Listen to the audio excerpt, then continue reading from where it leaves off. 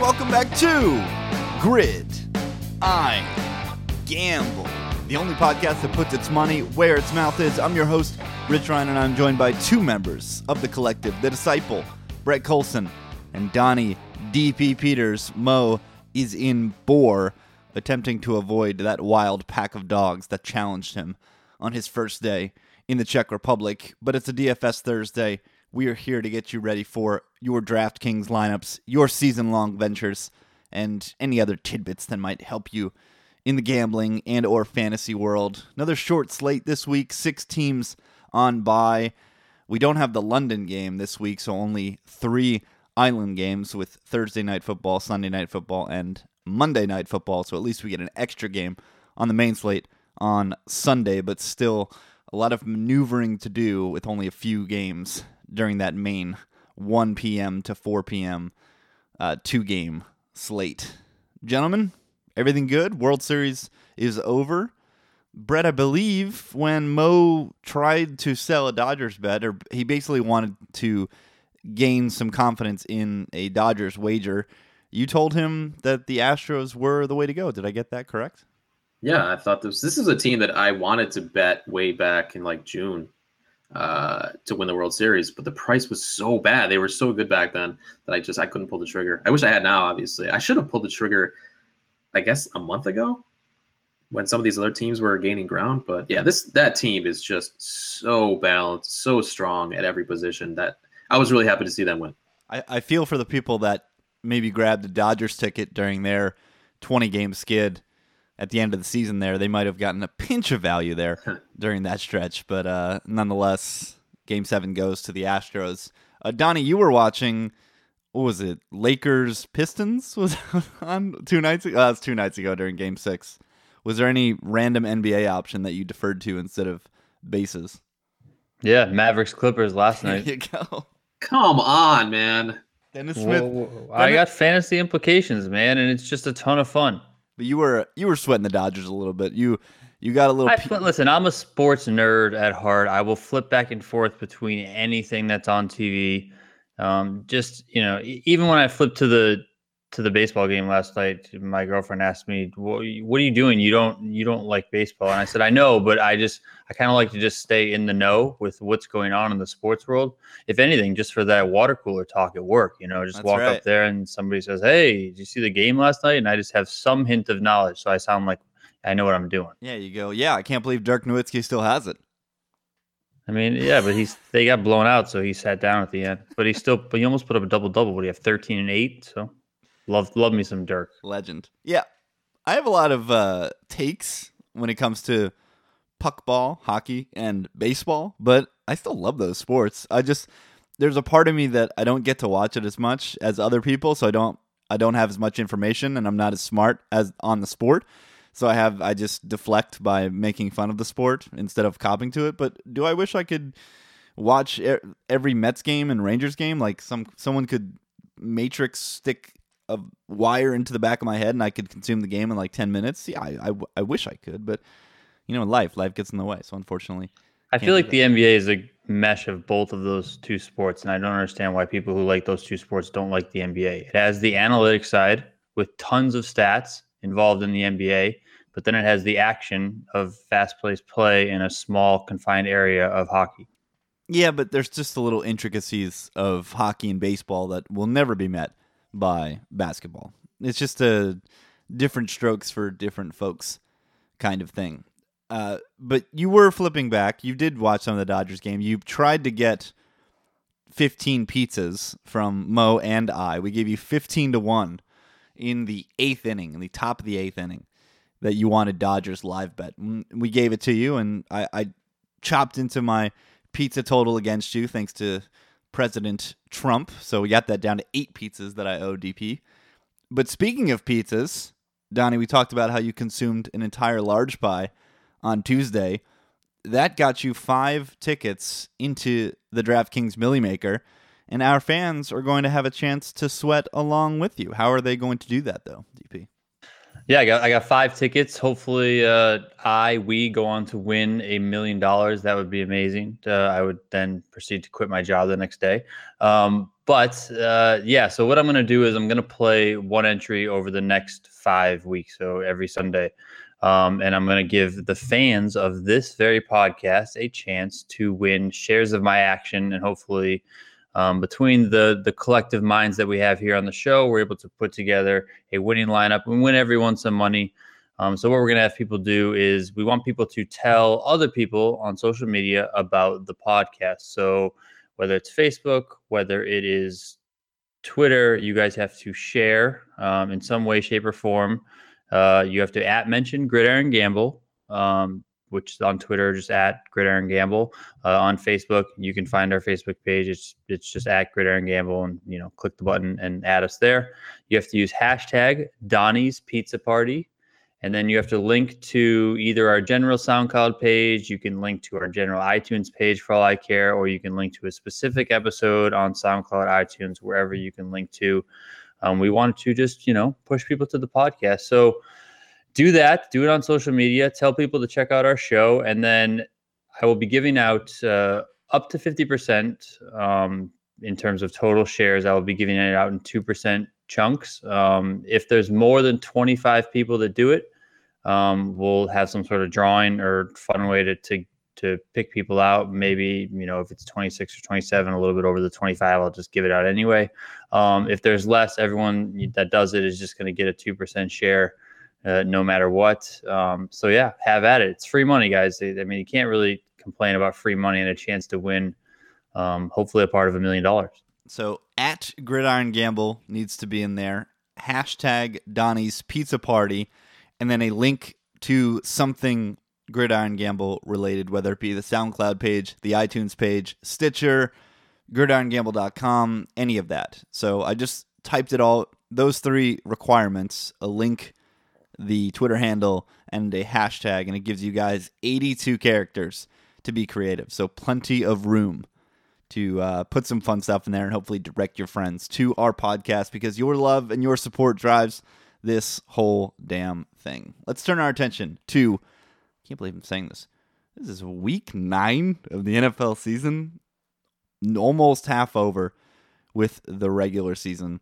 And the first thing we do when we look at the DraftKings slate is we get the implied team totals for the week, which is essentially the Vegas total, and then they use the point spread to figure out what the projected amount of points each team is going to score. We give you the teams with the highest implied team total, and maybe that'll pique your interest into, X team is going to score so many points, maybe I should roster some of their players. All that to show you that the top 3 are all very high-powered offenses currently in the NFL. None higher, perhaps, than the Houston Texans with Deshaun Watson. Their implied team total is 31.25. They're big home favorites against the Indianapolis Colts. Drew Brees and the Saints are touchdown favorites at home against their division rivals, the Tampa Bay Buccaneers. So they have an implied team total of 28.5 points. And then on the late slates, we've got a pair of teams that are tied with one another. I'm sorry, the time zones here are screwed up. These look to be on the main slates, actually. We've got Dak Prescott and the Dallas Cowboys and Russell Wilson and the Seattle Seahawks. They have an implied team total of 26. They're playing against the Kansas City Chiefs and the Washington Racial Slurs, respectively. The Cowboys are currently slight home dogs against Kansas City, and the Seahawks are big favorites against Washington. Brett, we'll turn to you first. We'll let you lead us off with some stacks. What do you got here for week 9? Yeah, I'm looking at the home dogs you just mentioned. Everything lines up for a Dak Dez Cowboys stack for me this week. The Cowboys coming off their worst game of the season in terms of passing volume and production. Dak only had 143 yards, no scores last week in Washington.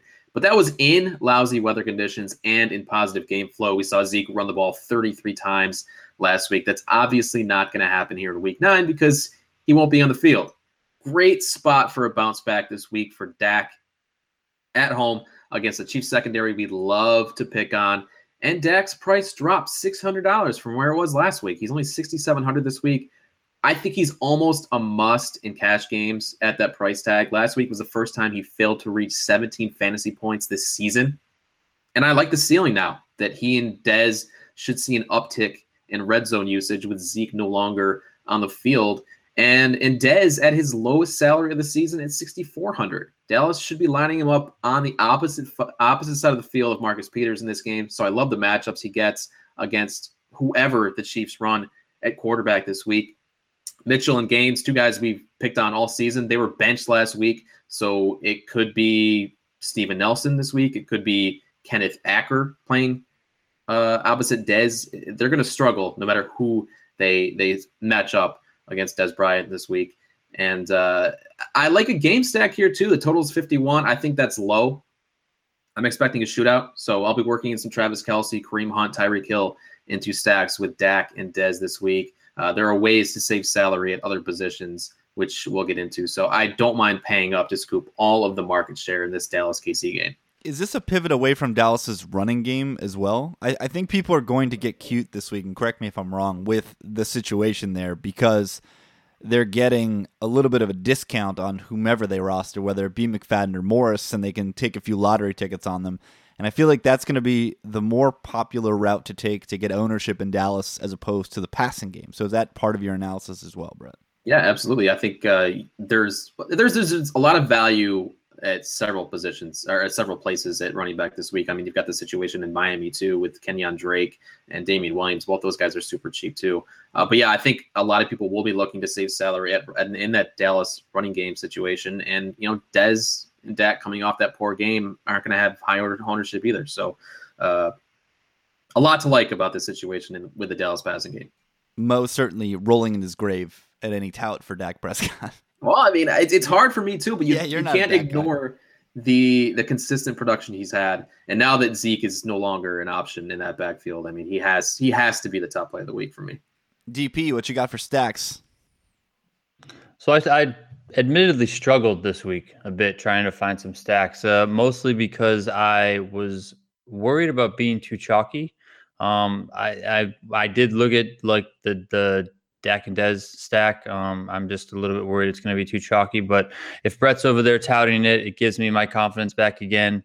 Wanted to like the whole Drew Brees and Saints passing offense, but I think that's going to be way too chalky, but I'll get into some of those players a little bit later. So I took a page out of your book, Rich, went a little bit weird, and I think I'm going to go with the Colts passing attack here. Super cheap players, Jacoby Brissett, 5,200, T.Y. Hilton, 4,900, and Jack Doyle, who Jacoby Brissett seems to absolutely love at 4,300. So this game, you got the third highest total of the week here with the Colts, likely in negative game script. I mean, what are they in the Super Contest? 13-point underdogs against the Texans. It's not an enormously great spot, but I think the factor of the prices and things being really cheap for these players, also the fact that they won't be nearly as chalky as a lot of the other bigger options, you can really pay up for some positions elsewhere. And I think in terms of T.Y. Hilton, I also like him as a wide receiver. I mean, we'll get him more into that later, but I don't think anyone's going to be clicking that guy. I mean, could there be a stock be lower? He had 4, 5 weeks, 3 weeks, I don't remember, of 5 points or less. He just looks really bad. And Houston's passing defense, they're average. I mean, they're not amazing. And, Jacoby's looked pretty good under center all year, both throwing the ball and then he can get out and run if he needs to. And then if you really want to, I think you can sprinkle in a little bit of Marlon Mack or Frank Gore into some of these stacks, just because both of them do catch balls out of the backfield. And on DK, when you're getting that PPR, I think it's a good spot, especially in a negative game script. If, the Texans are sitting back in a deep zone, a safety prevent type of thing. And you just got to look for Mack and Gore to get some chunk plays over the middle as the Colts try and move the ball being down so much. Houston 14th in pass defense DVOA, and that, of course, bakes in several games on the front end with Merciless and J.J. Watt, who they are now without, and they were absolutely torched by a Seahawks offense that could not get out of their own way, couldn't stop themselves from tripping over untied cleats during the first quarter, even the first half of the season. So could be a little bit of the Hawks bouncing back after a bye, getting their shit together. Seems like the thing that they do every year, slow start, and then they hit a peak and start rolling. But it also has to do with that Texas defense just being absolutely horrific. I mean, Jimmy Graham can't move. Looks like he's running in molasses, quicksand grabbing at his feet, and he was able to get open over the middle and scamper for 2 big touchdowns against them. So I think it's a good spot to get some Colts exposure in a game where they could need, like Donnie said, need to come back faced with some negative script, and could be some big numbers for those guys. You talk about getting weird. I wanted to get real weird this week, like the weirdest. Guys, I wanted to click Trevor Siemian, but they took him away.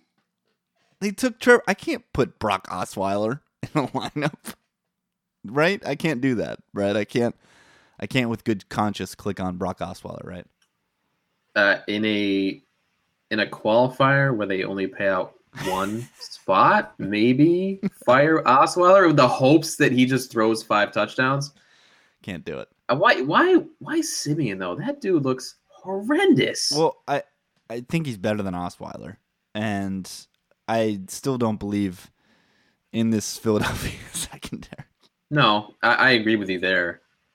But man, Manny coming back to Demaryius has been playing well below expectation. I don't know. Felt like a good spot to get a 300-yard passer and hopefully get Manny and DT with a triple stack and get weird. But alas, doesn't look like we're going to be able to do that. So I'm going to pivot to Matthew Stafford, who had bazooka yards. It was unbelievably the second time in his career that he's thrown for 400 yards and not thrown for a touchdown. I think the list has 6 or 7 occurrences on it, and 2 of them are from Matthew Stafford. They had plenty of opportunities to score last week. It reminded me of the Calvin Johnson season all over again, where they're getting all these yards and they're super efficient, but just this red zone variance. They catch the ball outside of the end zone and don't cross the plane, as opposed to catching it in the end zone. So I think the yardage is going to be there. I'm a tiny bit worried about Green Bay coming off of a bye, but their defense doesn't inspire much faith. And Golden Tate, despite having the AC joint, the shoulder sprain, he looked great, save for that weird Illum fumble. He looked just fine. So I like a Stafford-Tate stack, but I do prefer the 2 stacks that Brett and Donnie offered over Stafford. Let's get to some standalone QBs. Are there any guys you're going to roll out on their own DP? So I hinted at it a little bit. I think you have to have a little bit of exposure to the chalkier plays this week, but I would choose to not get totally chalky and just have them naked just in case they go off. I'm speaking to Drew Brees at 7,000 and also Deshaun Watson at 8,100. I mean, it's kind of crazy to think that Deshaun Watson as a rookie quarterback is the highest priced quarterback of the week in daily fantasy sports. But hey, I mean, the guy's been lighting it up and putting up a shit ton of points every single week. So I will have a tiny bit of exposure to these 2 guys. I wouldn't go too much into them in terms of exposure, just because I think that everyone and their mother is going to have them. Pivoting off that, I like Jared Goff this week, 5,500. He's coming off the bye week, going over to New York to play the Giants. I mean, this offense, they throw it everywhere. They even throw it to Todd Gurley, which is something I don't think many of us thought that we would see in this lifetime. But with that new coach, it's just things are moving all over the field. The Giants defense it's all right. I mean, we've liked it on this podcast, but they haven't really met the expectation that we've had of them. And I like Jared Goff to just kind of sling it everywhere. So we'll see how that goes. But yeah, I mean, if I'm going to stack anyone, it would be with Tyler Higbee, but we'll talk about that a little later. Yeah, Giants pass defense, 22nd in DVOA, which is a surprise to me especially. You guys know I love this defense last year, and they didn't really lose much or change much entering into the season, but they have not performed up to snuff. Brett, your turn. What standalone quarterbacks are you clicking on this weekend? Well, Jameis Winston is way too cheap on DraftKings this week. He's 5,700. That's absurd, given his ceiling in a game on turf in negative game script against the Saints. Like, he's going to come out slinging in this game.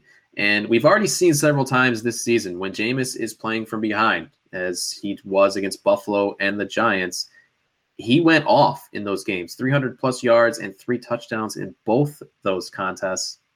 And even though the matchup isn't great here for these wide receivers, the volume is going to be there for Mike Evans and Deshaun Jackson.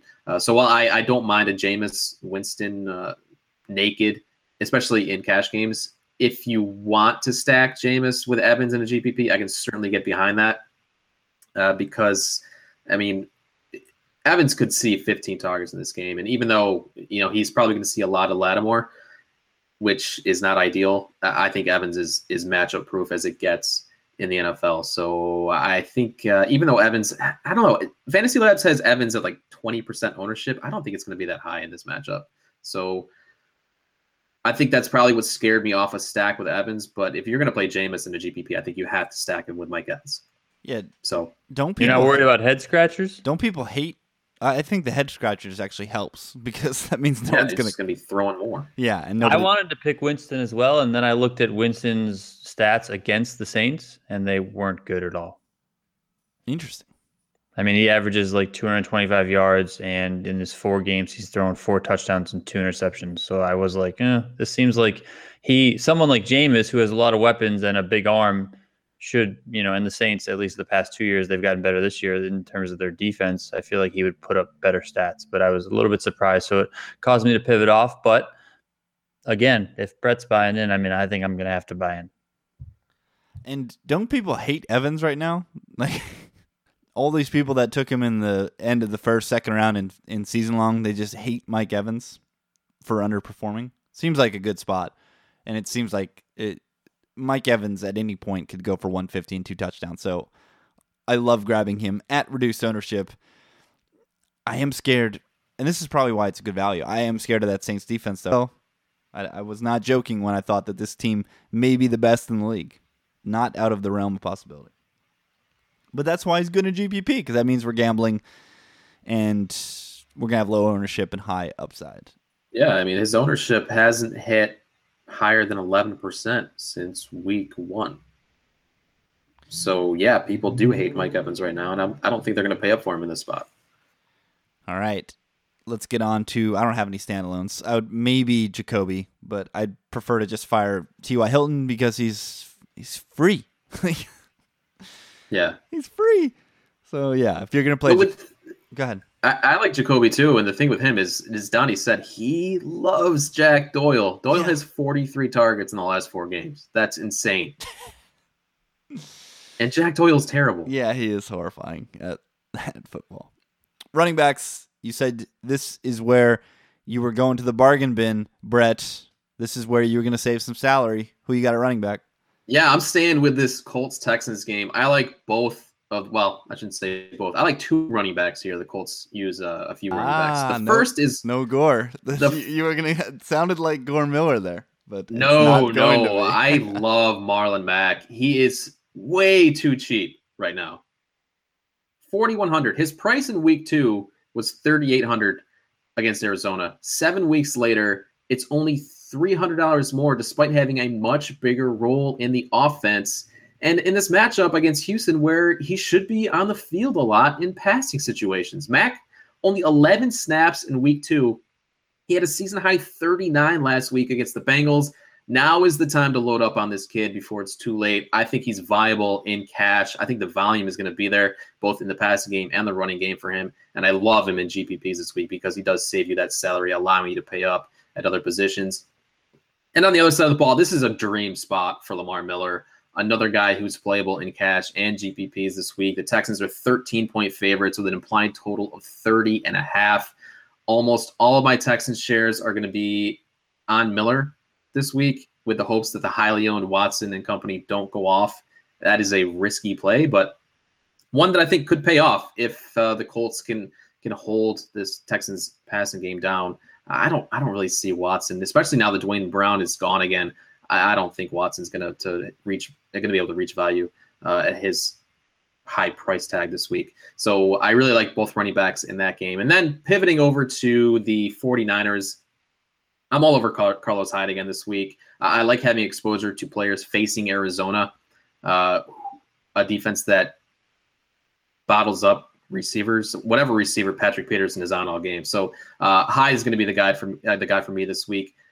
Outside of Pat Pete, this Arizona defense, very average. And with Drew Stanton now under center for the Cardinals, this is a game the 49ers could win at home, which could lead to a lot of touches for Hyde on the ground, something we have not seen a lot of this season. So Hyde, playable in all formats for me this week, but he's probably my favorite running back in GPPs. Of course, we got CJ Beathard at the helm post-Hoyer trade, so that is solidified. And you've got Arizona coming off of the bye to San Francisco, and they are 20th in defense DVOA, nothing to be too afraid about in that game in NorCal. DP, who do you have at the running back position this week? Carlos Hyde was my number one play at 5,200 for all the reasons that Brett mentioned. I also just don't really understand why the DraftKings pricing systems just hates Carlos Hyde. I think that this guy is great. I talked about it several weeks ago on this podcast. I just don't think, I think he deserves to be worth more than 5,200. But yeah, love Carlos Hyde. I like Joe Mixon this week at 5,100. Jaguars are dead last in rush defense DVOA. I don't think that Andy Dalton going to Jacksonville against that pass defense is going to amount to anything. So I'm going to gamble on Joe Mixon here. I mean, obviously he's a headache. He's a mental case, and you're going to assume that risk, but you need to have risk in GPPs. And so I'm going to be looking to Mixon at 5,100. Also like Todd Gurley, 8,100, just given the way that he's utilized everywhere in this offense. And, talking about earlier when I was talking about paying up for some positions after the Colts passing attack stack, that's where I'm going to be able to do it here with Todd Gurley at 8,100. And then lastly, Rich, your boy, Jonathan Stewart this week. Can we get a little J Stu in there, 3,500? So my thinking is that after trading Kelvin Benjamin, the Panthers should just make Christian McCaffrey a wide receiver for all intents and purposes, right? Just use him like Duke Johnson's used in Cleveland. And J Stu can run. He's basically free at 3,500, and he's the goal line back. So give me some J Stu this week. 3,500? Yeah, that's correct. Is that a typo? I mean, that seems insane, right? I double-checked it. That's insanity. I think we'll see Curtis Samuel get some more love in the wake of the Kelvin Benjamin trade, but 3,500 seems insane for Jonathan Stewart. He is the goal line back in Carolina. I don't think his upside is crazy. It's never going to be, but 2 touchdowns, if he crushes value, if he gets to 2 touchdowns. So you don't need... No. The guy hasn't hit double-digit fantasy points on DraftKings since week 1. He's due. Perfect. Then. We're buying low. Have fun with that one. Yeah. Come on, you talk about buying low on all these other players, then we get to J Stu, and you're like, hell no. Because some of these other players that actually have a ceiling. Yeah, J Stu's ceiling is like a tall ranch. Yeah, but he's 3,500. There's a reason for that. You don't even need him to hit a lot of value. I am with you on Mixon. I'm back on the Mixon train. His stat line last week is bizarre. 11 carries for 18 yards, but he did get 91 yards in the air on 3 catches.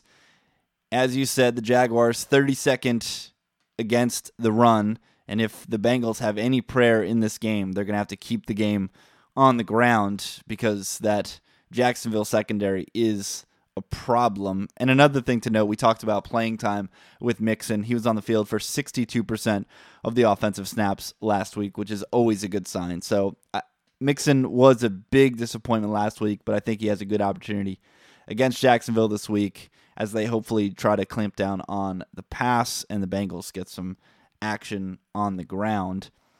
We talked about the Bucks Saints earlier, and I think you have to take a flyer on Doug Martin. He's been a massive disappointment since returning from the suspension. He has not topped 75 yards on the ground in a game, but if the Saints have a weakness like the Jaguars, it's defending the run. Doug Martin's only 5,800.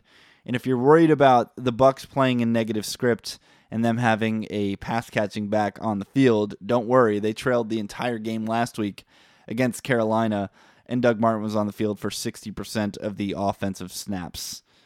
So I think Doug Martin will be on the field regardless of game flow against New Orleans. And if they have any leak, much like the Jacksonville Jaguars, it's defending the run. So I think at his price, and let's be honest, I think Doug Martin still has a massive ceiling. I think he's due for a big game after being such a disappointment. It's almost like he's gotten his preseason out of the way. He's gotten his 4 games to get his legs right, to get into football shape, and now hopefully he can explode on Sunday against the Saints. Yeah, he looks fresh. I like this call a lot, and nobody plays Doug Martin because he's just not sexy. His ownership hasn't been any higher than 5% in the Millie Maker this season, and he does get the plus matchup this week against the Saints run defense that we have talked about in the past. They are not good. Teach me how to Dougie. So Doug Martin is my favorite play, but I do love me some Mixon this week too for the possible bounce back. Let's talk receivers. DP, you're up first. What pass catchers are you targeting in week 9?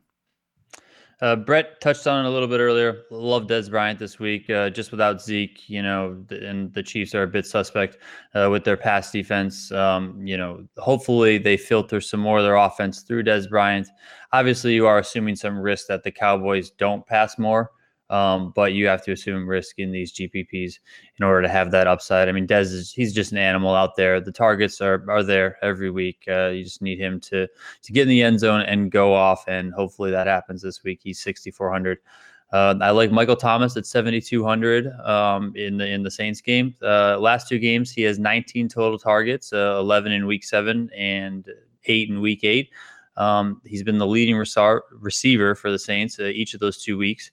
But the DFS scores don't really reflect it. I mean, he's put up 15 points in each week, but given where his price is at, it's not that huge booming game. But this week against a Bucs defense and a Bucs secondary that is bad by all accounts, I can see him finding the end zone at least once, maybe twice, hitting 100 yards, receiving, having a ton of targets.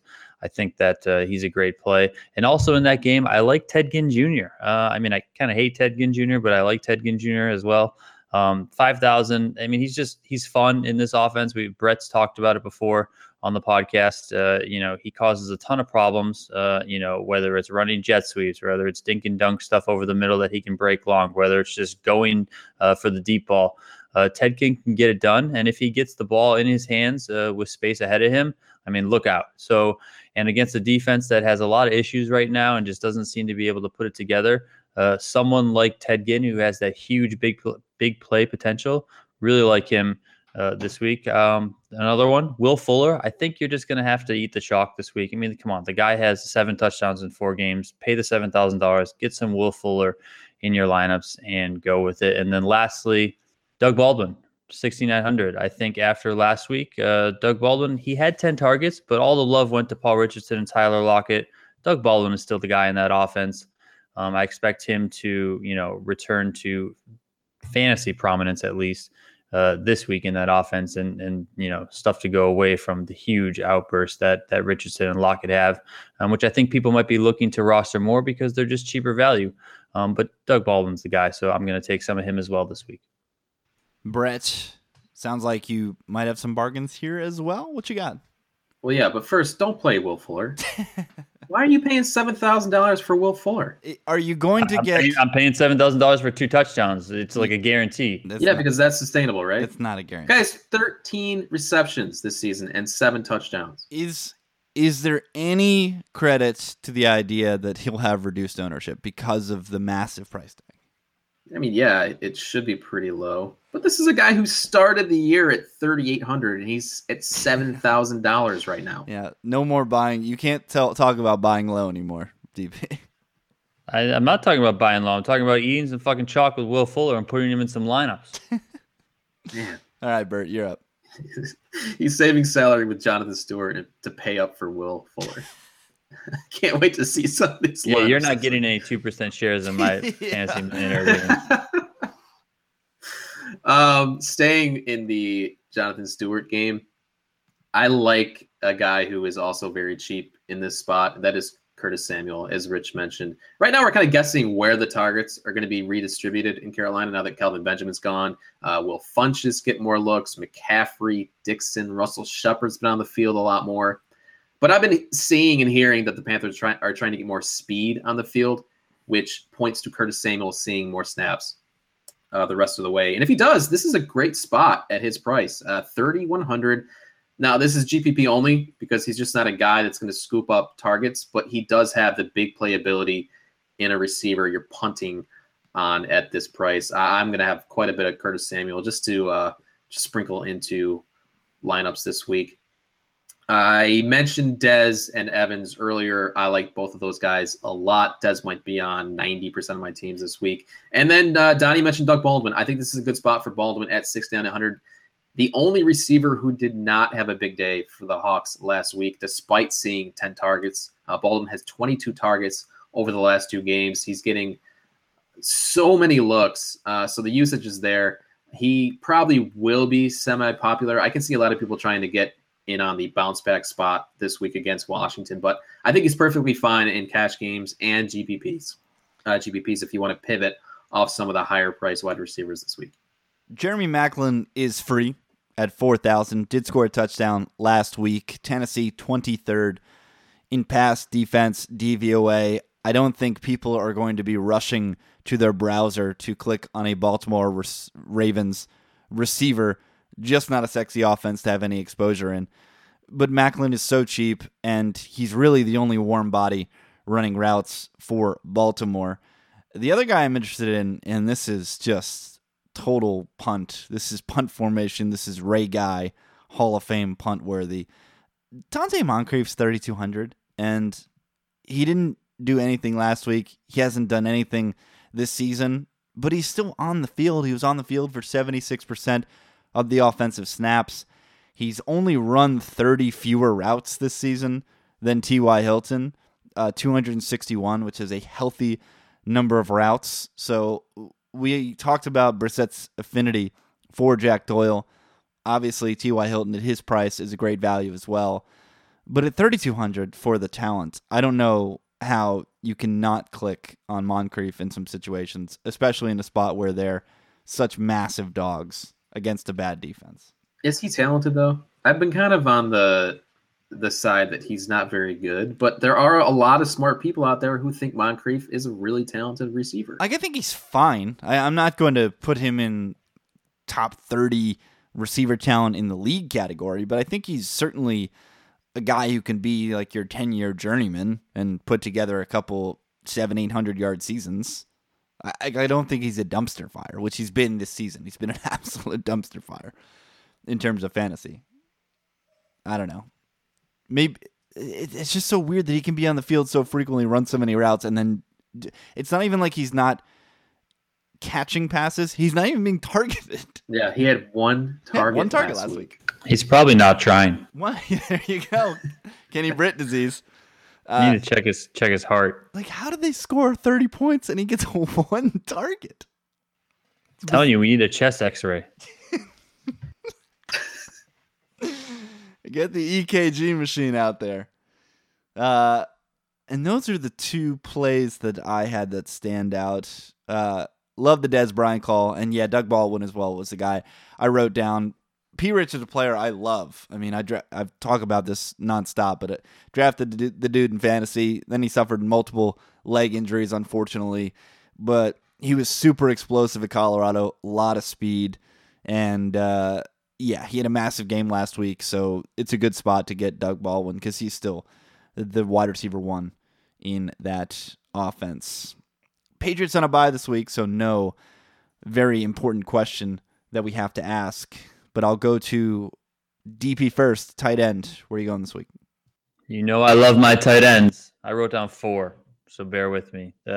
Zach Ertz, 6,800. I just think that guy is an absolute freak of nature, so I'm going to have some Zach Ertz, and I'm going to pay up for it. Delaney Walker, back this week, playing our favorite team. One of our favorite teams to play against with tight ends is the Baltimore Ravens. 4,900 for Delaney Walker. He has been a little bit banged up, so I would monitor that a little bit, but all signs look to that he's going to be playing. The Ravens against tight end position are just absolutely horrible. Tyler Kroft, 3,900. Targets are there for Kroft. I think he's getting around 5 or 6 targets a week. He can get in the end zone. He's shown that he has 3 touchdowns on the year. He seems like a nice little safety blanket for Andy Dalton. And where that Jacksonville defense is going to, I mean, at least in my eyes, just shut down the outside receivers for the Bengals. I think that Dalton, if he's going to throw, he's going to have to look over the middle of the field to his big target in Tyler Kroft. I think 3,900 is a great price point here.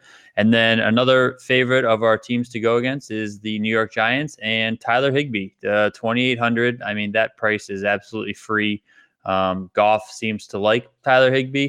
Tyler Higbee is a decent tight end, very low price, going against a really bad team in the Giants who just seemingly never cover tight ends week in and week out.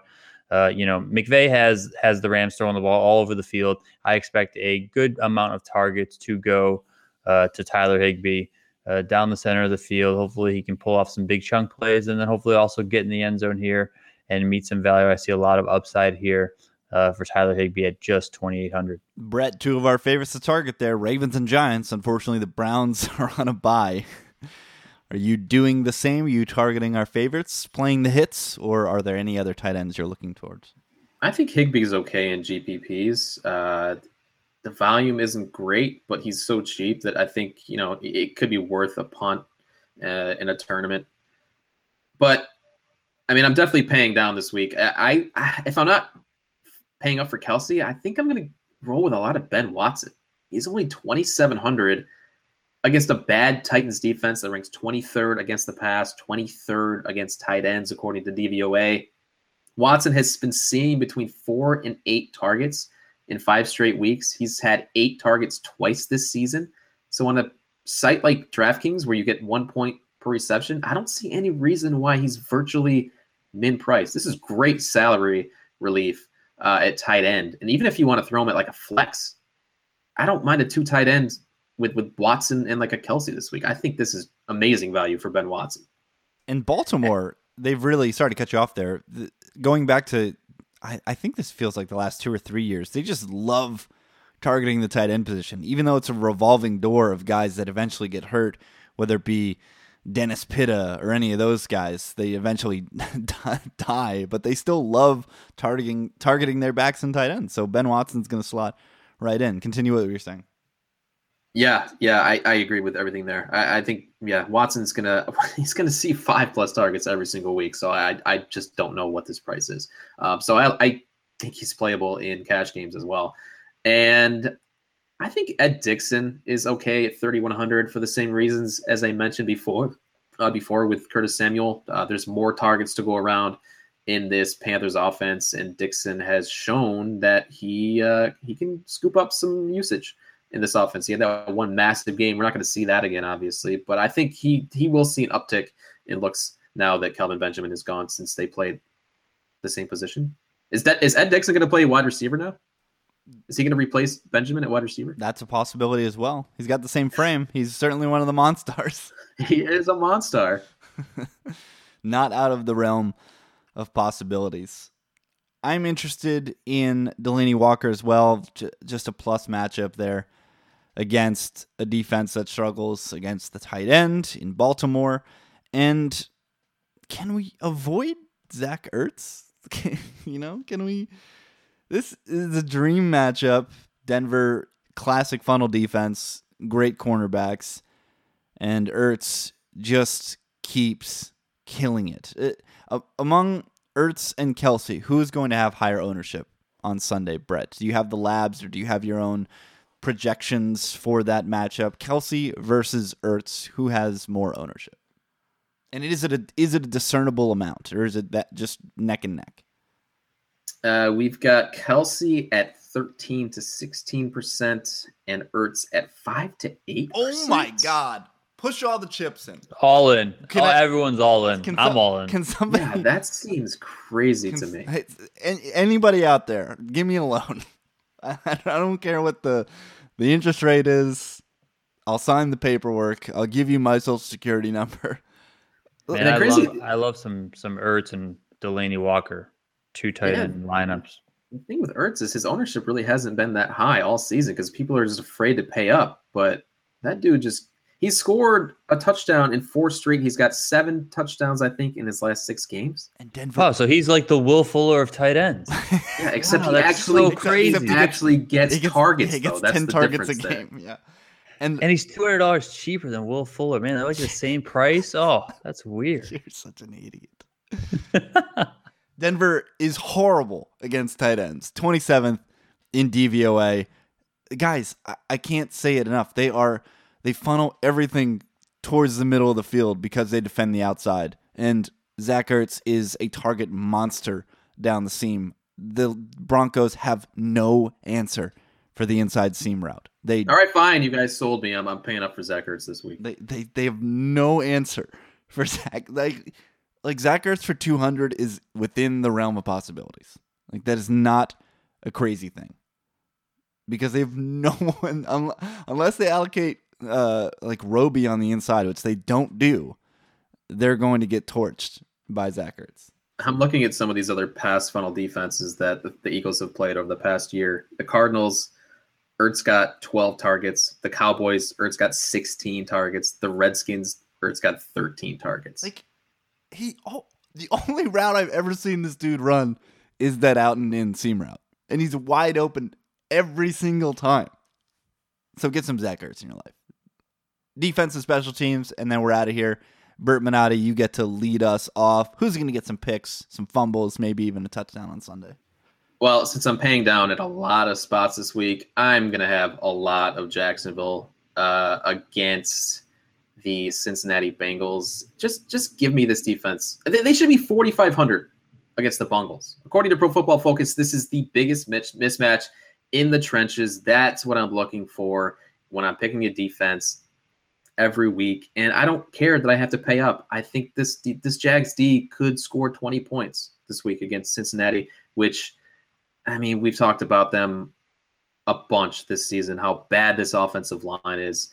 The Colts looked they were able to just they were able to get to Andy Dalton quite a bit last week. So I mean that kept them in the game. So yeah, I'm all over the Jaguars this week. And they just added Marcel Darius. That dude is an absolute monster in the middle. And I think now that he's reunited with Doug Marrone, there's going to be some added motivation there for him to get back involved and dominate like he did a couple of years ago. So it's pretty much all Jacksonville for me this week. I love looking at that fantasy points per game column. How sick are they? I tried to tell y'all. Tried telling y'all at the beginning of the season that this defense is going to be a problem. DP, who you got at defense? I also like Jacksonville. I think I'm going to be able to pay up as well, just given my Colts stack that I led off with. I also like the Rams here. They're playing against the Giants. It's on the road, but they're coming off a bye. And if you want, you can pair the Rams, who are 3,100, with Todd Gurley at 8,100 and have a nice correlation play there. Third one, my last one, like the New Orleans Saints this week, 3,400. They're at home. They're against Tampa Bay. Jameis Winston is the king of head scratchers right now. And he's likely to be in negative game scripts. So you could see a lot of really crazy throws, really wild throws for Jameis that result in turnovers. And New Orleans has shown this year that they do have the ability to turn those turnovers into points on defense. They've had a couple games where they've really gone off on the defensive side of the ball in terms of scoring on DraftKings. So I like some New Orleans Saints defense here at 3,400. And you also get the added benefit if Ted Ginn is in the return game, that guy can break one. So you get a little bit of a cherry on top if that happens. But hey, it's in play. Yeah, where I am not playing Doug Martin or any of the Bucs pass catchers, I like the Saints defense. Think they're for real. I think Lattimore legitimately might be the best corner in the league already. And Jameis throws the absolute head scratcher on several occasions. So certainly a good spot to get a New Orleans defense that people are still referring to as a plus matchup for offenses. They're just flippantly, and I get it. We've seen them be so poor for so long, like half a decade. So I understand just flippantly expecting them to be bad, but they're certainly not. They are a top 10 unit in the league. And then you like the Rams. I kind of like the Giants. Coming off the bye, both teams coming off the bye, playing at home, defense playing for all the pride. I still believe in the unit a little bit. And Jared Goff is, while better than last year, still not perfect. And he's going West Coast to East Coast.